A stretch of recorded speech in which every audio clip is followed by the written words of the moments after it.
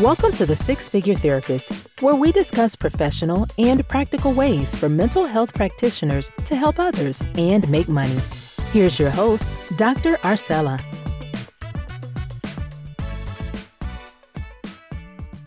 Well, hello, I am Dr. Arcella, and I want to welcome you to another episode of Six Figure Therapist. I am so excited today because I am speaking with Stephanie Gonzalez, and I'm going to get you to tell a little bit about yourself, Stephanie, and then also tell them how we met. So first, tell us about yourself. My name is Stephanie Gonzalez, and I am a LCSW, which is a licensed clinical social worker in Kihei, Maui, which is in Hawaii. I currently work for a Medicaid company called Ohana Health Plan, where I am a primary health coordinator. Okay. Like, put her down. Sorry, I'm going to put her in the room. That's okay. Hi, I'm Stephanie Gonzalez, and I'm a licensed clinical social worker in Maui, Hawaii. And I currently work for a managed healthcare plan on the Medicaid side, doing helping people have in-home support services, especially those with severe mental illness. On the side, I have a private practice called Wellness Kuleana, and Kuleana in Hawaii means responsibility.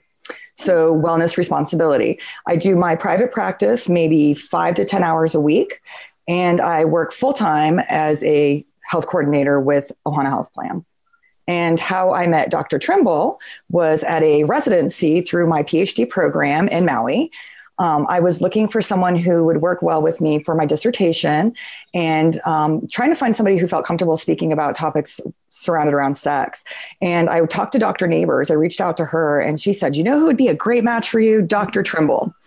And so as soon as she told me that, I hurried up and scheduled to get in an assessment or a counseling session with you, Dr. Trimble, followed by Dr. Debalt, who also works very well with you, who also suggested that I try to pursue you for my committee chair.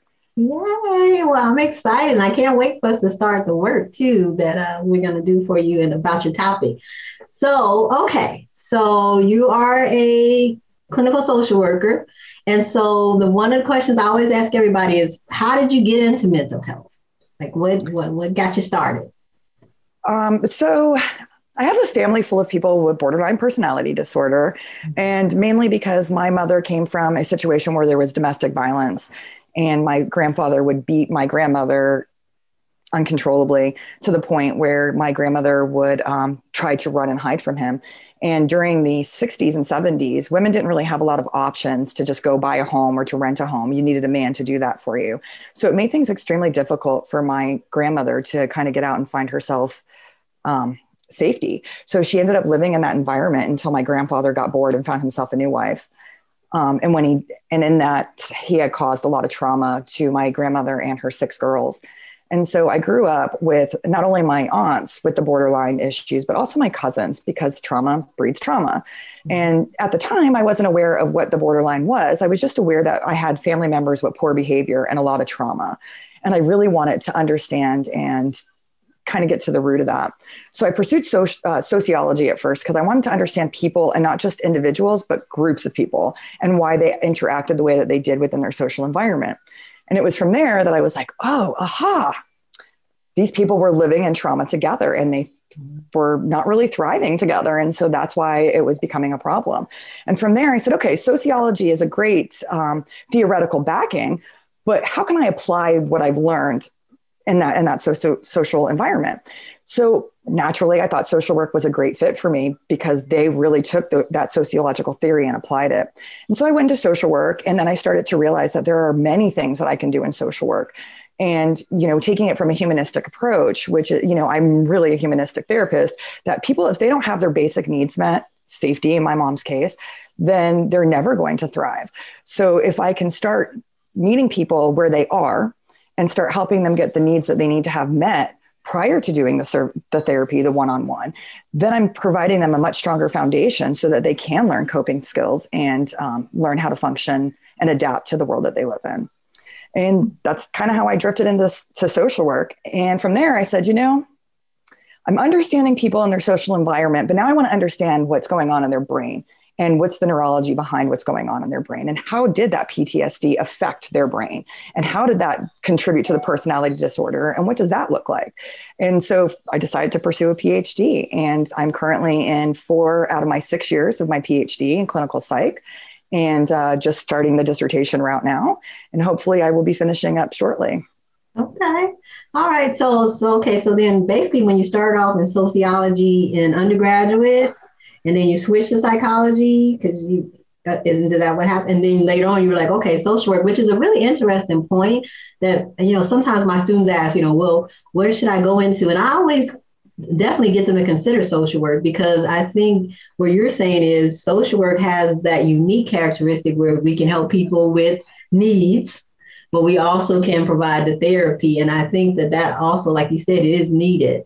So to be able to combine both, I think that profession, and of course it's, been around forever, and it's starting to evolve and change even more, just like the rest of our profession. So that makes sense. Okay. All right. So now I also often talk about how therapy, people who do therapy or who do mental health or provide mental health services are gifted, right? So tell me kind of how that looks for you, and how did you learn about this therapy? So not like necessarily learn about it, but, just tell me about your experience in terms of the giftedness of being a mental health provider. Well, trauma doesn't skip generations unless we end it ourselves, right? So I too was a victim of trauma, not so much in the domestic violence realm, but in my own sexual history. Mm-hmm. And when people become sexually assaulted, they do one of two things. They either go into become extremely sexual, or they retreat. And I went extremely sexual. Mm-hmm. And how that ended up panning out for me was when I was 24, I was married, I got divorced, and I went my own way. And I wanted to kind of experience my sexual freedom again. And how that played out was I actually got a job working in a strip club as a waitress. Mm-hmm. Now, the joke is, what's the difference between a stripper and a waitress? Okay. 2 weeks. Because anybody that gets in that industry and waitresses for 2 weeks, they realize how quickly that money comes in the other side of it. And so they switch over. So I started dancing. And then I started to realize, I was at the time going to school, and I started to realize that what I was doing was actually sexual social work. I know that sounds ridiculous, but that's what I felt like I was doing. There were people who had a need that they weren't able to fulfill either at home with their spouse or in their life of being lonely. And a lot of people think that guys go into the strip club and they want to have sex. There is that population of men. I'm not going to lie. There's absolutely that population. But I would say probably 75% just were lonely, and they needed to feel some kind of intimacy with another human being. And as we know, as therapists, intimacy can be multiple different things. It doesn't necessarily need to be sexually oriented. So what I found myself doing was that I would go and give people that one-on-one attention and affection that they needed to feel fulfilled. And I did that job for 10 years. And I will tell you honestly, it's the best job I ever had. It's the most fulfilling job I ever had. And it really gave me a sense of purpose. Okay, so let's go back. So you have this trauma. All right, so you talk about your family history of trauma. Then you said you personally had trauma from the family and also from personal experiences. And so, and I do definitely understand what you're saying, the choices that people make. Now, but how did you go, and you were married, but then you got divorced, but how did you get to let me go be a waitress at the club? Does that make sense? Yeah. So I was actually starting to get divorced. I lost a house in a fire, another trauma incident, and I was living in Dallas, Texas, and I moved back down to Austin. And I called my husband at the time and I said, I don't have enough money to eat. And he said to me very clearly, nowhere in my vows did I say that I would feed you. Mm. And it was that point in my head that I realized that there was nobody in this world looking out for me but me. And I had to take care of me. And the only way that I was going to get money quickly was by going to be a waitress. And I applied at a bunch of different places, but the strip club was the first one to hire me. And they were the first one your money comes right away. You don't need to wait for a paycheck, versus some of the other restaurants paid you somewhat. And then you had to go through training for a couple of days. Strip club wasn't that way. They throw you in, sink or swim kind of approach. And I went in there and I was noticing that the men were being a little bit more aggressive towards the waitresses. And I think because they're unobtainable. So as I started to notice that, I said, I think I actually want to make the transition over because I would like to make more money. And if I'm going to be pursued that way, at least I can make more money being pursued that way. And it probably took me 3 or 4 years to really figure out and get the hustle down of the dancing. Part of it's a self-esteem issue. You have to learn to realize, love yourself for who you are, because if you don't love yourself for who you are, then how can you have other people have that attraction towards you? So there's a lot of work independently on myself to be able to build my confidence. Without that confidence, I would not have been successful. But without that struggle, I wouldn't be able to understand how other people were struggling. And unfortunately, we're all social beings, and how we perceive ourselves is based on how our social construction and other people are perceiving us. So you have to learn to overcome that perception of other people while learning to love yourself. Hardest thing I ever did. Wow. So you're waitressing, you see that, like you said, the people are still pursuing you technically, and like you said, even more aggressively because they can, as opposed to dancers where there's certain parameters, I'm assuming, around touching them and doing different things like that. And you're like, oh, wait a minute, if I'm going to do this, I might as well make more money. And so how long did it take you to go from the waitress to, was it literally the 2 weeks, or how long did it take you to? It was less time, maybe 3 or 4 days. Oh, wow. Okay. So you were like, okay, real quick, I figured this out. Okay. So then do you have to learn? I know you're getting the people part, and we're going to talk about the people part, but just the basics of dancing, like, did you already know how to dance, or did you have to learn to dance? Oh gosh, no. I have horrible rhythm. So dancing is one of those jobs where it's you versus them when it comes to the dancing world, meaning that you are pretty much taking money from another dancer when you go into that club. So the more dancers you have, the less money there is to go around. At least that's the perception, right? So dancers don't teach you how to be a good dancer. They don't teach you how to perform. They don't teach you how to do pole tricks. They don't teach you how to speak to people, because essentially if they're doing that, now you become their competition. Now, I say dancers don't. I was the exception, because once I really became good at this job and mastered it, and then realized that what I had to give was unique and individual, and it was not necessarily what everybody else had, I had the mindset that if I can empower every female to do this job from a non-exploitive perspective, and really we're exploiting the men if you do it correctly. But if we can do it from an exploitive position of doing that towards the men, then we can all do it together. Then we're leveling the playing field and we're all going to make more money. That was my perception. Other girls, not so much. So it was definitely a dog eat dog kind of field in the beginning, and a lot of people throwing you under the bus, running you over. Dancers are not your friends. They will do anything they can to try to steal from you, take your money, take your clients, even your best friend. So you just kind of have to, it's a very solo job in the beginning. And once you start to build that confidence and learn that piece, and let me tell you, nobody cares if you know how to dance. Guys don't care about that. The worse dancer you are, the more money you make in the beginning, because people look at you as fresh meat. So they're like, oh, that girl doesn't know what she's doing. Let's get her. She's not going to have good boundaries. Gotcha. Versus the girl that's been doing this for 15 years, she's coming out saying, no, you're not going to do that to me. I'm not okay with it. Me personally, what I found is that if I would set boundaries with people, and, if I say, don't touch me, and they do it again. And then the second time I would say, okay, I've asked you not to, you touch me again the next time I stop. The third time they did it, I would turn around and I would say, clearly you have zero respect for me as a human being. I'm ending this here. Give me my money. And I can't tell you how many people would beg me to please keep going. I understand. I won't do it anymore. The meaner I was, the more money I made. Wow. Okay. So like you're saying, as you're starting to do this, you're learning about people. So you're learning about the other dancers. So you're learning business. Yep. You're learning, how to interact with coworkers. Then you're learning about the people piece of the men and things like that. And so you use the term, did you say sexual social work? Is that the term you used? Okay. So tell me about that. Like, what do you... Okay, so my ideal customer was out of town businessmen, and Austin, Texas, where I was dancing, had a huge Asian Indian population, and so a lot of people coming there for tech type jobs, and that was my preferred population. One, because I understood the culture and I understood that they were sexually oppressed.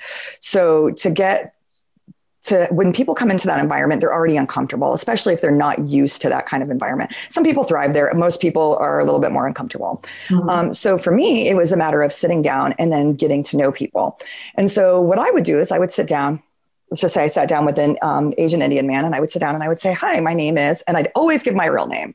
And I did that to build rapport. My dance name was Britton, but I would say, hi, I'm Stephanie. I dance by Britton. Just so you know, if they call my name, I have to go. But my real name's Stephanie, and I'm currently getting my master's in social work. What's your name? Oh, my name's Sean. Well, what do you do for a living, Sean? I'm an engineer. Well, what kind of engineer? I'm an electrical engineer. Oh, where'd you get your master's degree? I got it at the University of Texas. Now, what I'm doing there is I'm building a rapport with them, okay? And I'm asking them questions about themselves. But at the same time, I'm asking them I'm getting in their head to figure out, how much money do you make? Because how much time am I going to spend with you building this rapport is going to be based on how much money you make. Because now, when I say sexual social worker, I absolutely danced on a sliding scale for people. If you were a manager at McDonald's, that didn't mean you deserved any less of the experience because you didn't make as much money. But if you worked as an electrical engineer with a master's degree, I know you're making well over 6 figures. You're going to pay me a little bit more money. But people that are poor still need that intimacy. They still need that affection. So I'm okay still giving you that. It's just going to be on a different level. So, the more that I ask the questions about them, the more I get to understanding them, the more that they give me information, the more that I'm building that rapport. What I started to learn is it wasn't what people were telling me. It was what they weren't telling me that was important. So, are you married? Yes, my wife is over in India. Do you have kids? Yes, my kids are. Okay. What is your sexual relationship like? All of a sudden, people shut down. They don't want to share that information. Part of that was culture, and part of that was a little bit of embarrassment. So once I started to get people to feel comfortable speaking about that with me, I started to have the repeat customers. And that's really where your money comes in, are the same people coming in every week to see you. At one point, I called it doing therapy without a top on. Oh, now that's what I'm saying. So now as you're asking these questions, are you dancing and asking, or are you just standing there talking? In the very beginning of getting to know people, I'm just sitting there with them, either on their lap or next to them talking. Okay. Clothes completely on. Okay. That was a big trick. Keep your clothes on because you want them to pay for your clothes to come on. So I'll actually tell you a funny story about my husband and how I met my husband. Only man I ever dated in the strip club. So this is actually a pretty good story. So it was a Sunday night and I got called in by one of my regulars and he said, hey, Steph, I got $500 to give you. Can you come in between 7 and 8? I hated getting there that early. I was really more of a 10 to 2 girl. And now working 10 p.m. to 2 a.m., 4 days a week, that's 16 hours. I was pulling in close to $250,000 a year. That's how good I got. So this guy calls me and he says, can you come in? Now, the problem is once I go in, I'm stuck there till 2. Management doesn't let you leave. So it's like, okay, well, $500 is worth it, but now I'm going to be stuck there. But I really love money. So I'm going to go do it. So I went in and I worked, and maybe 9 o'clock comes, this guy's done. I go out on the floor and there's only maybe 15 people in the club, 20 dancers, 15 men. It's pretty slim pickings. But I'm educated and I'm one of the prettier girls. So I know that I'm going to make money no matter what. So I'm walking out on the floor and I'm in a one piece and I'm talking to men and nobody's wanting company. And I walk by my husband and I ask him, would you like company? His legs are crossed. He's like, no, I'm good. I said, okay. So I continue to walk around. I change outfits. I come back out maybe like an hour later. I try it again. This time I realized that my now husband is sitting there with his legs apart. So there's body language you learn in the strip club. When people's legs are crossed, they don't want company. You keep walking. When their legs are open, you don't even ask. You just sit down. You don't give people an opportunity to tell you no. It's sales, right? So I sat down in his lap and I start talking to him. And I'm like, so what do you do for a living? And he said, I'm an attorney. And I'm like, oh, that's cool. I'm in grad school for social work. What do you do as an attorney? And he says, well, I'm more into contracts, but right now I work in a bar because I make way more money doing that. And it's like, oh, well, what did you get your undergraduate in? And he said, sociology. And I said, me too. So we nerded out and I asked him who his favorite sociologist was. And we got into this really deep theoretical conversation. About 20 minutes into it, I said to him, as much as I love this conversation, I cannot pay my grad school with conversation. Trust me, I tried. They've laughed at me though. Every single time I call down there, they said, no, Stephanie, you got to pay cash or credit. So I said to my husband, would you like to continue this conversation in VIP? Dances on the floor are 20, dances in VIP are 30, but in VIP, you only pay for the dance. I own the VIP booth. And he said, okay, I'll go with you to VIP under one condition. They said, what's that? And he goes, we continue to have the conversation. I said, okay. So we go back to VIP and I'm dancing on him and we're having a conversation the entire time. I'm trying to be intimate. Now, what makes me good at what I do, not only am I intimate and by getting into people's minds, but I'm really good at touching people's faces and their ears, and people need that contact. Mm-hmm. And so that's what I'm doing. I'm building that rapport. I'm dancing on him. I'm touching him. And I'm like, all right, that's one dance. And he's like, keep going. All right, that's 2 dances. Keep going. We probably did this for about 10 songs. And he stops me and he grabs me and he goes, I'm going to pay you. Stop asking me how many songs. And I said, okay. So I danced for him for a full hour. And at the end of the hour, he asked me, how much do I owe you? And I said, I honestly don't remember. I stopped counting. I got way too into this. I don't remember. And he goes, well, what do you normally charge for an hour? And I said, $500. And he goes, okay. And he reaches in his pocket and he pulls out this wad of money. And I shot myself in the foot for that. He probably had like $8,000 on him. Right. Yeah. And he counts himself out. He gives me $1,000 and he hands me the money. Yeah. He gives me great money and he walks off. And I said, let me get your number. And really, I really liked him. I really enjoyed the conversation. I was intellectually stimulated. I wanted more. Mm-hmm. So he gets my phone number and we end up texting. And that was a Sunday. That Tuesday, he comes back into the club. And he says, okay, I want to get another dance. And I turned to him and I said, you can either be my customer or we can see where this goes, but I do not mix the roles. Mm-hmm. And he said, okay, let's see where this goes. So I had built so much. Did he leave out? He left. He left. Wow. Okay. He left. Yeah. Oh. And we had built so much rapport and so much intimacy that blossomed into a marriage now with 2 children. So, wow. Okay. I still have friends I talked to from the club that were customers. I still have one that's my best friend that's still going through depression. He was coming to the club because he was lonely and he was depressed. And so I would dance for him twice a week and we would talk about ways that he could build his self-esteem and his self-efficacy and his confidence. And eventually I got him to agree to stop spending money on dancers. And he would just come in and hang out with me. And he actually doesn't spend money on dancers to this day. And I talk to him daily.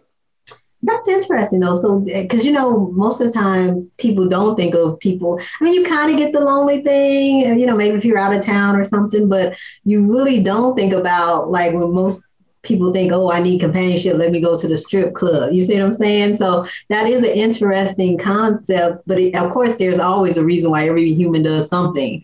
So what it sounds like you did was let me figure out what their reasoning is and treat each person individually based on what their reasoning is and their rationale for being here. Okay.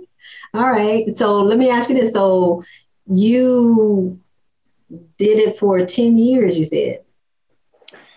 I started at 24. I stopped at 34 when I moved to Hawaii. But when I go back, I sometimes dabble in it. I got you. So you, even after you got married, you still did it? After I got married, after I got the master's degree. And I will tell you honestly, after I got the master's degree, my income increased so much in the club because I had a better understanding of people. Okay. Then I would joke with people and I would say, you know what they say, the more educated you are, the more money you make. So if you're going to get a dance from somebody with a master's degree, you need more money, huh? You need more money. Or I'd say to people, $200 an hour with my clothes on, $500 with my clothes off. Which one do you want? Because I'm technically a licensed therapist. And so, yeah, that really turned people on. And that part, and we'll have to have a whole nother conversation about this because I have in the 6-Figure Therapist course, I have a whole module about customer service. And a lot of times people have told me that it's difficult for them to ask for money or think they should be a 6-figure therapist, but I'm never going to understand that either because I don't know if it's some kind of relationship that they have with asking for money or figuring out logically, how do I get people to pay my worth? Because even though, like you said, I'm dancing, first of all, I have experience now and I'm an educated dancer. So, and like you said, you use what you had to leverage that, where some people might say, ooh, I'm not going to even mention that I'm educated because then they're wondering why I'm here and da-da-da. And you're like, no, let me have and use everything that I have to be even more successful. And so, yeah, we definitely. Go ahead. When I first started dancing, they had Tuesday nights was $5 dance night and all the other girls were making $20. And I asked them, how are you doing it? Mm-hmm. And they were like, oh, $5 is a table dance, $10 is a lap dance, and $20 is an intimate dance. And I just did not have the confidence to say that to people. Mm-hmm. And it probably took me a full 2 years to be able to be like, no, I know what my worth is and I'm going to demand it. So I can definitely understand where therapists are coming from on the whole, not knowing how to evaluate themselves. Mm-hmm. Mm-hmm. Yeah, and that's the thing too, because I even think about like we do a lot of consulting work and how you even said, is this much money for my top on, this much money for my top off? Even something like that also has to kind of force people. So there are times where I've told people, like when we do our consultation contracts, I'll say, sure, for 5,000, I'll do this. And it'll just be, I'll consult with you. For 10,000, I'll consult and you can talk to me, on special stuff. But for 20,000, you get da da da da da, and it just sounds so much, right? And then most of the time, people pick the 20,000. And so that's the thing. It's like we're gonna have to get together and talk about it. Maybe do some kind of a master class on selling or something. I think that would be pretty cool to help mental health, right? Because you technically are doing that now in your mental health practice and stuff too. So, okay, but anyway, okay. So you did it for the 10 years because after you got the master's degree because it was the best job I ever had. Okay. Just unfortunately, you age out of it. So you can't keep doing it because, nobody wants to spend that kind of money on a 60-year-old. So part of it, so I actually moved from Austin to Hawaii because I was having a hard time getting out of the industry. It's really hard when that money comes quick and it comes easy and it comes untaxable, right? So it's all based on what I was reporting. Now, don't get me wrong. I did absolutely report what I was making because I wanted to buy a house, especially a house in Hawaii. Can't buy anything for less than $1 million here. So you need to have that on tax records. Okay. Yeah. So, I got out of the job because I got the master's and it was time to move on and go on to the next part of my life. But everything that I learned being a dancer has become a part of who I am as a therapist. And it's what makes me a good therapist. And I've personally found that when I speak about sex in the therapeutic session, that I'm very comfortable with it. Almost overly comfortable to where people are a little bit surprised. So, I was working with a man who was going through a lot of depression. He was houseless. His dog had passed. He actually accidentally locked his dog in the car and he had passed and he was really struggling with that. He went into catatonia, was in the hospital for 2 weeks. He comes out and I'm working with him on his depression. And out of nowhere, I said, I'm just going to ask him what his sexual life is like. So I asked him and he said, I used to be very active. I used to, I'm all about being in multiple relationships. I'm polyamorous. I enjoy intimacy. I enjoy sexual activity, but I'm not doing it now that I'm depressed. And I said, well, that makes sense. Tell me about masturbation. And he goes, yep, haven't done that in a couple months. And I said, okay, well, you know what? We're working on SMART goals. Can we put some masturbation in there for a SMART goal? And he was like, I think that might actually work. So not only did we put in masturbation, but we talked about different ways that he could achieve that masturbation. So pornography with another person, those kind of things. And we put that in the SMART goals. And what I like to do with my clients is I like to discuss and, our one-on-one, and then I will follow up with a text message or an email about what your goals are. And so just kind of as a reminder. And what I found, what ended up happening with him was after 3 or 4 weeks, he started to slowly pull himself out of his depression. And part of that was not only because he was achieving the SMART goals, but because the sexual being was just a fundamental part of who he was. Mm-hmm. And not engaging in that had really taken a toll on him and he didn't know. And so I actually had reached out to my social work supervisor that I see when I, need someone outside the box thinking. Mm-hmm. I reached out to her and I said, how often do you bring up sex in the therapeutic session? Mm-hmm. And she goes, me personally, how often do I bring it up? Never. Yeah. I wait for the client to bring it up. Mm-hmm. And I said, really? And she goes, yeah. And I said, I wonder how many people we're not treating appropriately because we're not bringing it up. Now, in my day job as the health coordinator, I work with quite a bit of people who have schizophrenia. Mm-hmm. People who have schizophrenia on their medications, it affects their sex drive. Mm-hmm. Nobody's talking to them about that. So one of my guys that I talked to, he said that he actually came off his medications because he wasn't able to interact with other people sexually. But coming off his medications makes him a danger to himself. So how do we find that balance of learning to work with people with severe mental illness that are on medications that suppress their sex drive, but finding a way for them to still be their authentic self? And so that's what I work on with this person individually is how can we build your self-esteem sexually, but still have you in a safe environment? And it's been a part of finding the right medications, but also finding the right partners, finding the right people who will work with him. Mm-hmm, mm-hmm. And that's the thing too. And that's why I'm so excited about the research that we're going to do is to look at the mental health providers and talking about sex. And because like you said, I'm sure many people that are listening to this don't talk about sex as much either. Right? Yeah, so many mental health providers are not talking about sex at all. And so now with your practice, who are you seeing now in your private practice? And is that something that you're incorporating? Do people see you for sexual issues, or kind of tell me about what you're doing in your practice? So Maui's population is only 150,000 people. So I can't really specialize or focus on topics related around sex because it's just not, a big enough population to work on that. But what I do is I absolutely address sexual related topics with every single client, my adolescents, all the way up through my elderly 80 something year old clients I talk to.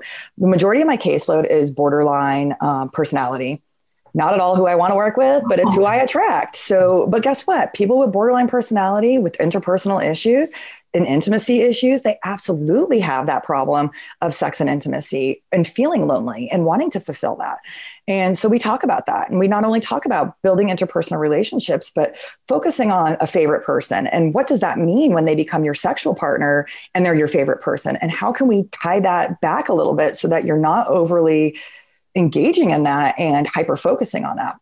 And so I found that, the more comfortable I am about speaking about sex, the more comfortable that my client is speaking about sex, and the more likely they are to bring up the topics of sex. And I take a little bit from Yalom with the asking in the therapeutic session, what works well for you? What doesn't work well for you? And I always try to start that session off. And I find almost all of my clients say, I really like that you'll talk about sex and sexuality with me. I like that you'll talk about intimacy with me. It might have been uncomfortable when we talked about it, but I'm enjoying it. And so, really, I'm a little bit of a Freudian. I really believe at the core of every single person, what our issues surrounded on are our beliefs about sex, our sexuality, and how we can relate to other people in an intimate fashion. And we have to talk about that. Mm-hmm, mm-hmm. Yeah, and it's interesting. I was talking to a woman earlier, actually today, and she was saying she had some sexual things happen to her, like verbally and physically, and it's been years. And she was still talking about it, of course, like it just happened because she hadn't talked to anybody about it. And that's what I asked her. I said, what's going on? And something happened with her daughter. And I think it triggered it for her. But I'm like, okay, but you're saying you want to help your daughter, but you haven't helped yourself. So how do we now help yourself so that you can later help her? But it's just, and then she talked about the shame and things like that. And I'm thinking, wow, so some of these same beliefs that we have around this, we're still perpetuating. And like you said, especially if we as mental health providers don't bring it up, then people don't talk about it. And a lot of people have this unspoken sexual issues. And I work with a lot of couples, and I'm always asking, when's the last time you all had sex? And do you know, I'm still shocked that sometimes it's years for people. And I'm like, what are we doing then? And we're not even what are we doing together? If we're not having any sex, and we can, we're able. And even if you're not able to physically do that, you can still have intimacy, Anyway, so I just think it's interesting. So that is one of the things, like you said, that we're like, now I never put masturbation in the treatment plan, like you said, but we do talk about, hey, what do we need to do to get intimacy in these relationships? Like, what are we doing? And when you take intimacy out the relationships, you do find people just robotic and they're just kind of together, especially when they have kids and things like that.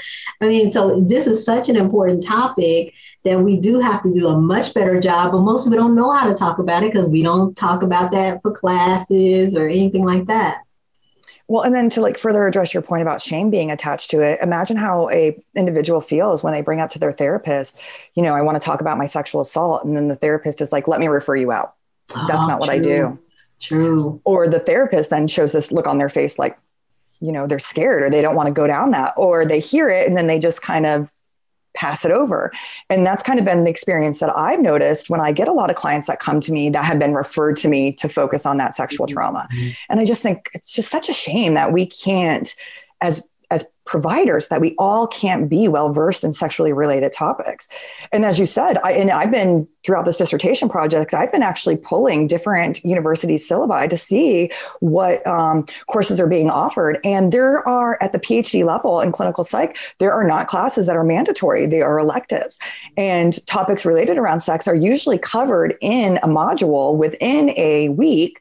And they're typically related around sexual orientation, not intimacy or sexual interactions. And so that's part of, I think, in my opinion, that's part of why we're not doing as good of a service as we can be, because it's not a mandatory requirement in our education, and not even in our CEUs.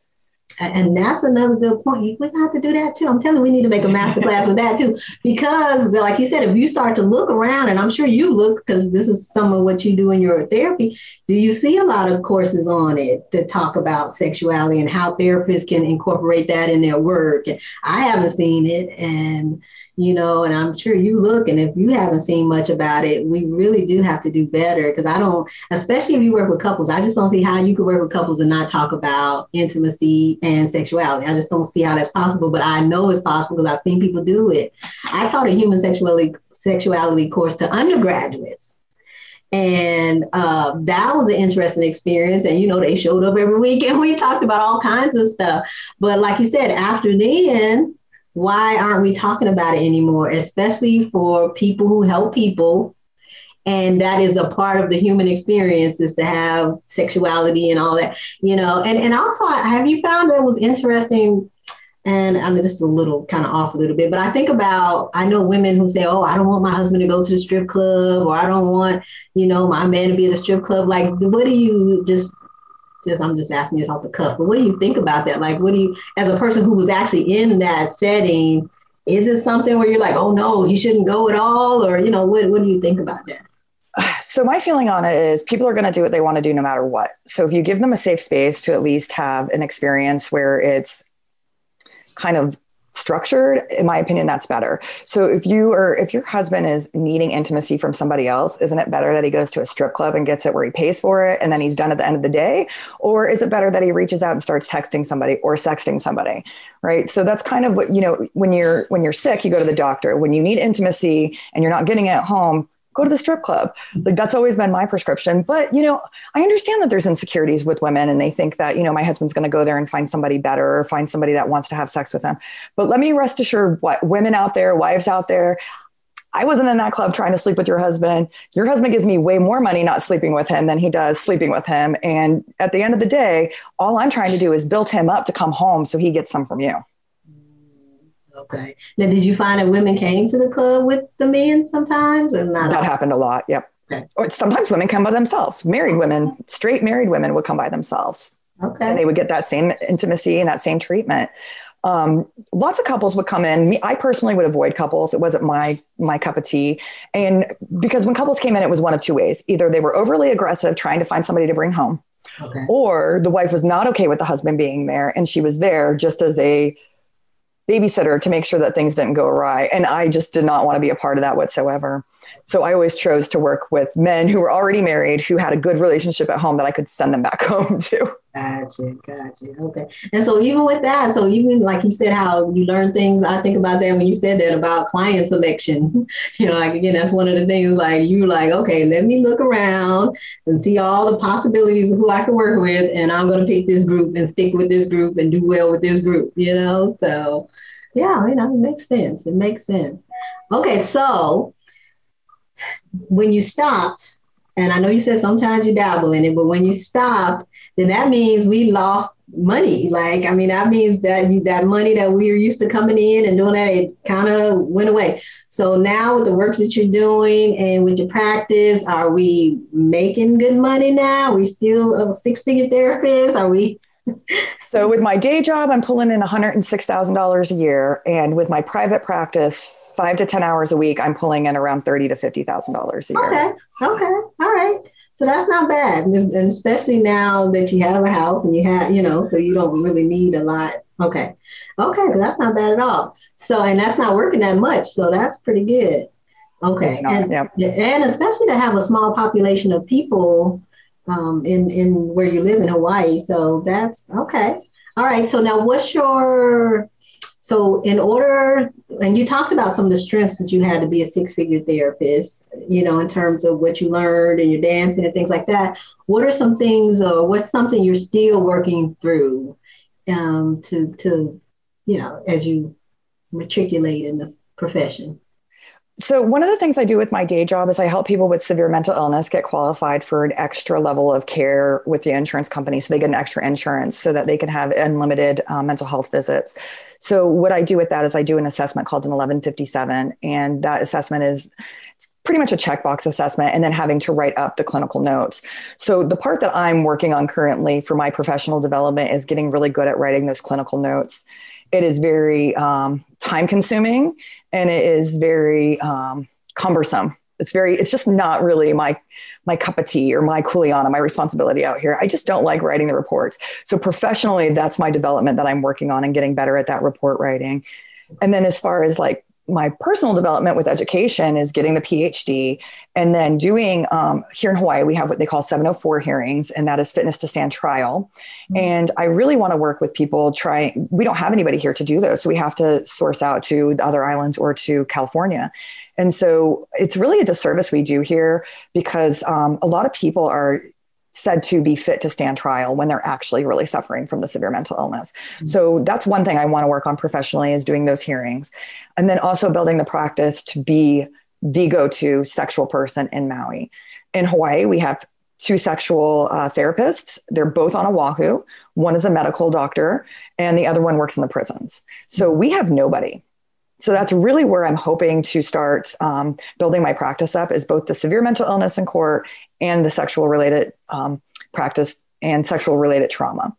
Okay. Yeah. And actually when you were saying that, because I have 2 people. So somebody is coming to talk about notes and somebody is coming to talk about the forensics. They've been doing over 20 years doing those reports. And I never want. And that's the cool thing about this. I'm hoping is that we get to have a whole diverse group of people. Like I don't ever want to go to court. I have not been to court yet. Knock on wood, 27 years. I don't want to go ever for anything. So for those of you all who do, and when I was talking to him, he said, he does that all the time. And I thought, you definitely have to come. So I'll tell you when that episode comes out so you can hear what he has to say, because he was really interested when he talked about the reports and how to testify and all that kind of stuff. So I think that'll be pretty cool. So yeah, your expansion, and when you add those things, of course, we know that's gonna take you in another direction. And I'm gonna expand your vision a little bit. And when you say, you want to be the expert in Hawaii, you know what I'm thinking. I'm thinking, worldwide, international, right? Oh, yeah. Because think about it, if nobody's talking about it, then that is something for you. And since you have your background and your experience in it, who else would be best to teach it? Absolutely. Yes. No, I'm definitely looking forward to trying to create some continuing education units and maybe at some level petitioning the APA and the social work boards to start requiring CEUs that cover topic around sex. Texas, for example, requires sex trafficking requirements now as part of their CEUs. So I know that it's something that we could do. And it just seems like we're just not treating the whole person by leaving that part out. So absolutely in my future, and hopefully with you, we can work on doing some continuing educations. Yes. And then like I said, that research, I can't wait.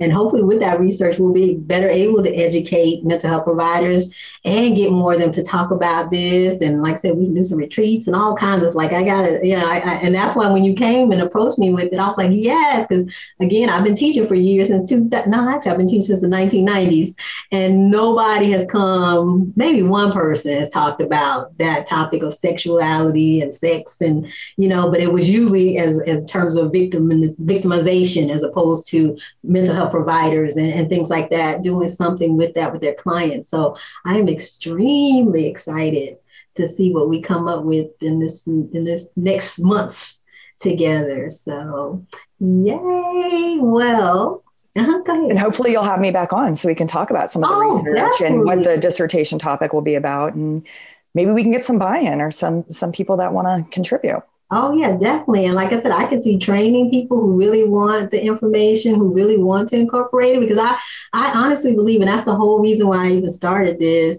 is I believe that a lot of times we're not doing some things, not because we don't have the desire, it's just we don't have the knowledge, or we don't have the resources, or we don't have anybody to teach us those type things. So I think the more that we learn together and share together, and then people start to apply it, I think we're just going to help so many more people. I mean, so it's really exciting. Then there's been a cultural shift, right? We went from a sex negative approach to a sex positive approach. And these millennials are now very sex positive and they want to talk about sex. So we as a profession have to catch up.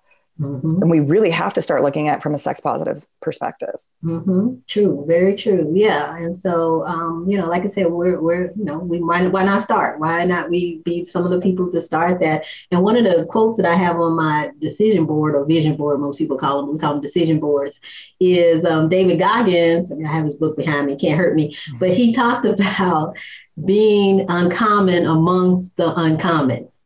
Right. And so I'm like, yeah, so, you already were uncommon, and now we're going to pick a topic out and be even more uncommon amongst the uncommon. Right. And so that's what I'm hoping that this inspires people to do. And if nothing else, start to think, hey, am I talking about sexual related stuff in the therapy sessions? And if not, why not? Is it something with me that I need to work through, like you were saying, or is it just me having a lack of knowledge? Whatever it is, like you said, how do you treat the whole person if we leave pieces out? So yeah, I'm very excited. Yay. Yes, I'm very excited. Well, thank you so much for sitting with me today. Thanks for having me. I really enjoyed doing this. I know, and I'm hoping we'll see what people say in terms of the comments and stuff. I don't know, we may have some controversy, but that's all right too, right? That's okay. That's okay. Because you know what? I have zero regrets for where I've ended up. Without doing that job, I would not be able to talk about with people as comfortably about sex as I do. Mm-hmm. And mm-hmm. It's just very, very appreciative of having that as a part of my past. Mm-hmm. Yeah, and I'm hoping it does stir up something in people, because if it does, then that means we're doing something correct. Because right now nobody's even talking about it. So if we start talking about it, even if you don't agree with everything, then that is something that needs to be said, right? And then we have to think, why don't you agree? And if you do agree, all that kind of stuff. So I think it's a wonderful topic, and I know I can. Me, I thought about 4 or 5 different things we can do with it to help people and expand it and all of that. So I'm really excited. So thank you so much. Thank you. All right. And so everyone, you'll get to. She's in Hawaii, Stephanie's in Hawaii, but you'll get to, if you want to talk to her, we'll have her information up. And, I don't know if you're doing any consultations or anything like that or no, that's later on, or what you do. I'm licensed in Hawaii and Texas. Okay. And any therapist that wants to reach out to me to have a conversation about talking about sex, bring it on. I love it. Okay. And like I said, I think what we'll do is maybe have a master class, because we're going to have some group sessions in the membership. So maybe we'll have some question and answer thing with you and get you to come back, and then see if we can have some people and start some more conversation about this. I'm ready. Yay. Thank you so much. Ask me anything. I'm more than willing to share. I have nothing that I'm ashamed of or nothing that I'm not willing to bring forward. So yeah, absolutely. Yeah, I'm not either. So that's one thing that I think we enjoy about each other. Absolutely. All right. Thank you so much. Thank you. All right. Bye.